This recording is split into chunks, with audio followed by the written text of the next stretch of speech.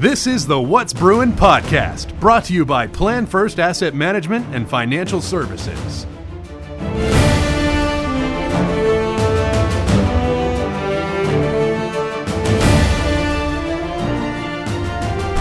What's up, Bruin Nation? Johnny Gamet and Coach Tony Miller on the What's Brewing podcast, and excited to get another episode in front of you as we have Marjorie Elliott from the women's volleyball team joining the podcast today. Thanks for taking the time to come on. Yeah, thank you for having me. One thing I love about Marjorie, and this is kind of what I want to spend most of the time talking about today, I want to talk about players who play on teams who have a role that is not necessarily in the game all the time. Because Marjorie is like, if you look it up in the dictionary of a team player or a contributor that's not your all-star on the team, Marjorie's picture would probably be there. And so, but I want to talk about that because it's so in our sports society. It's, I have to be number one, I have to be the man, or I have to be the woman, I have to be the star of my team. Otherwise, I don't feel like I'm contributing. And you came in, and like I said, you weren't the person that was the all-star, the all-American, but you ended up being voted captain of the team last year, and had to take more of a vocal role from the sidelines. So let's talk about it. Why do you think that is important, and why that's needed on any team? I think just knowing your skills and knowing what you can contribute to any team is really important. I came in, and of course, I don't want to sit on the bench. I don't like being on the bench. But I realized pretty fast that, oh, wow, there's some really great girls that play outside hitters, so I'm just going to have to work hard. And I continue to work hard, but then I realized just because I'm on the sideline doesn't mean that I still can't be a part of the team and can't make the team better. I still have a role to play. I still need to be a teammate, and just being there for them whenever I could be was really important to me. You can spot these people a mile away. Oh, absolutely. A coach that's been around players for any length of time. I mean, I haven't met her before she walked in the door, but every team needs players like that. I mean, I think of like Robert Horn on our team and Marjorie, and like there's just something that emanates from them. There's a level of maturity, and the maturity is often connected with like the self-awareness. They know what their skills are. Of course, they have that competitiveness in them. Like no coach wants a player on their team that's not competitive. So we want them to play, but they understand what their limits are, and really, they understand their importance isn't just connected to what you do on the court or playing in a match or whatever. It's like practice, having the stars and the people that get all the headlines and everything. They can't play against themselves in practice. So how does that impact and affect what you do, even practice? Because most of what you're contributing probably isn't seen or noticed, but like off the court or not in games. What kinds of things would you focus on that you think I can really make an impact this way? The better I get, the better my team gets, because I'll scrimmage against the team, or I'll be on whichever side that coach has me on, and same with like a lot of the freshmen or the new people. Coach will have us, and the better that we become, the better our team gets, because the harder competition they face in practice. Right. And so every time I learn more and more about, okay, my approach, I need a harder hit, I need this. And the more I work on that, the better my teams become, because if I'm working hard, then they have to work harder to be able to beat me. Going back to last season, you and Rachel were the two captains of the team.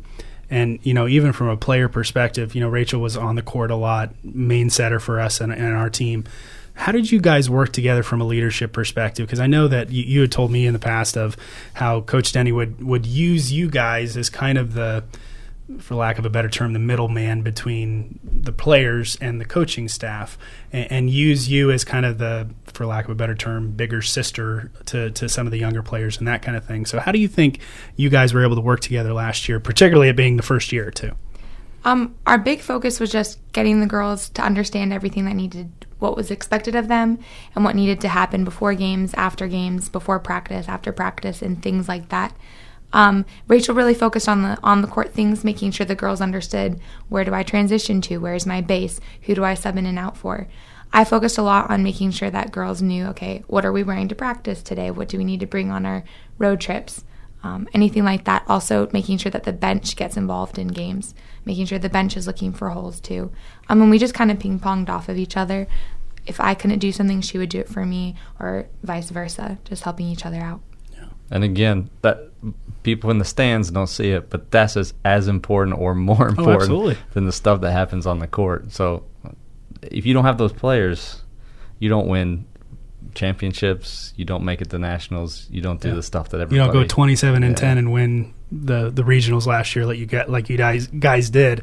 And I know you and I have talked about it before of kind of the surprise that all of us had of you guys last season of just being honest, thinking that you were going to be 10-27 instead of 27-10.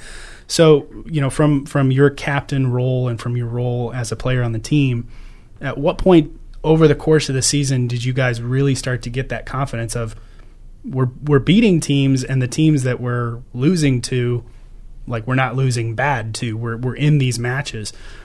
At what point did you guys start to click and say, we can do this, we can win our region, we can compete at nationals? I think it started, honestly, the first home game. We played Toccoa.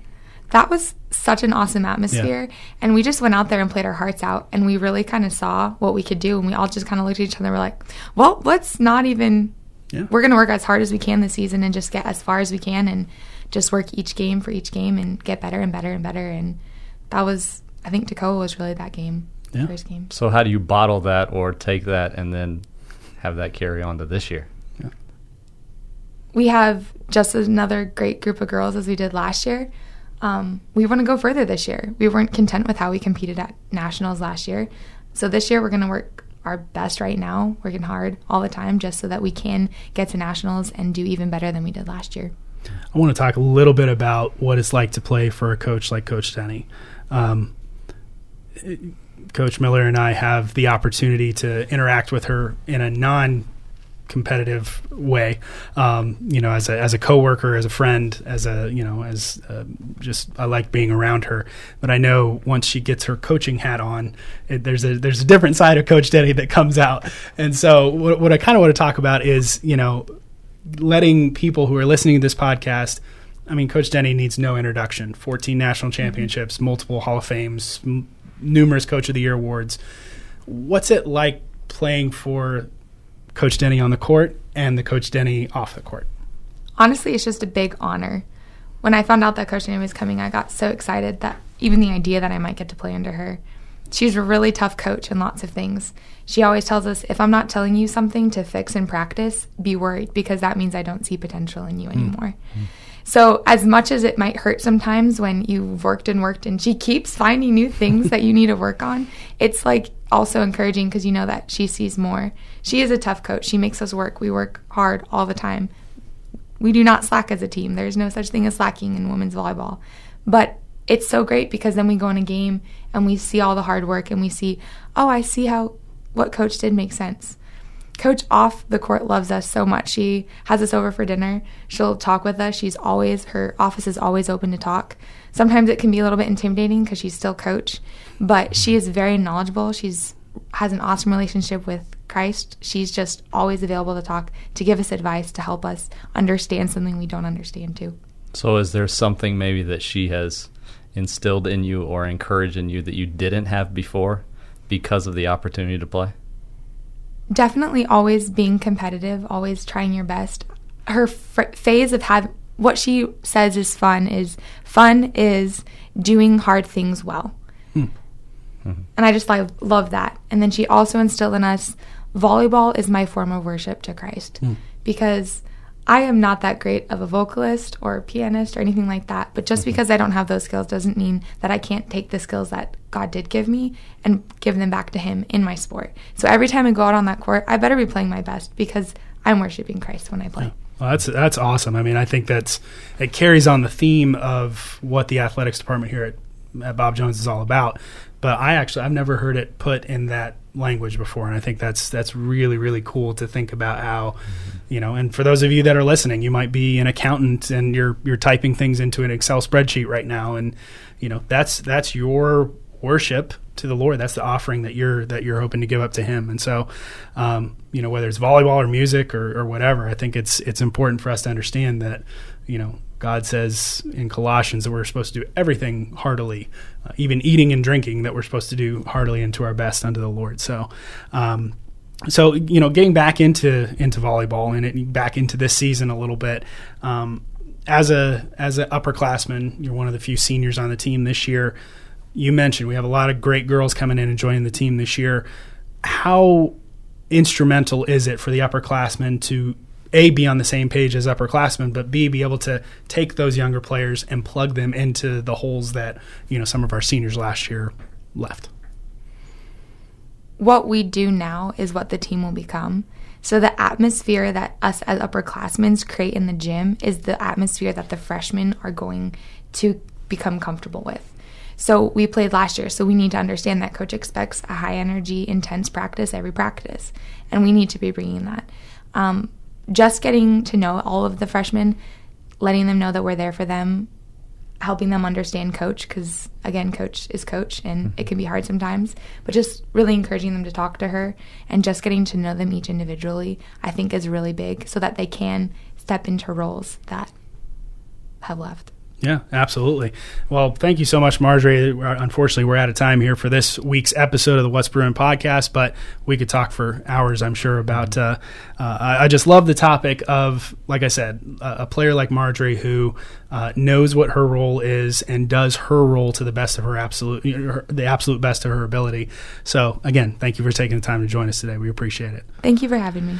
Don't forget to subscribe to the What's Brewing podcast on iTunes. You can find it by just searching in the iTunes store, and be sure to follow us on Twitter and all the other social media channels as well. Be sure to follow women's volleyball all season long schedule. The roster and everything is online right now at bjubruins.com. For Coach Miller, I'm Johnny Gamet, and that's What's Brewing.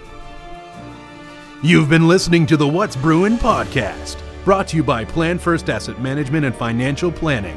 To learn more, visit planfirst.com.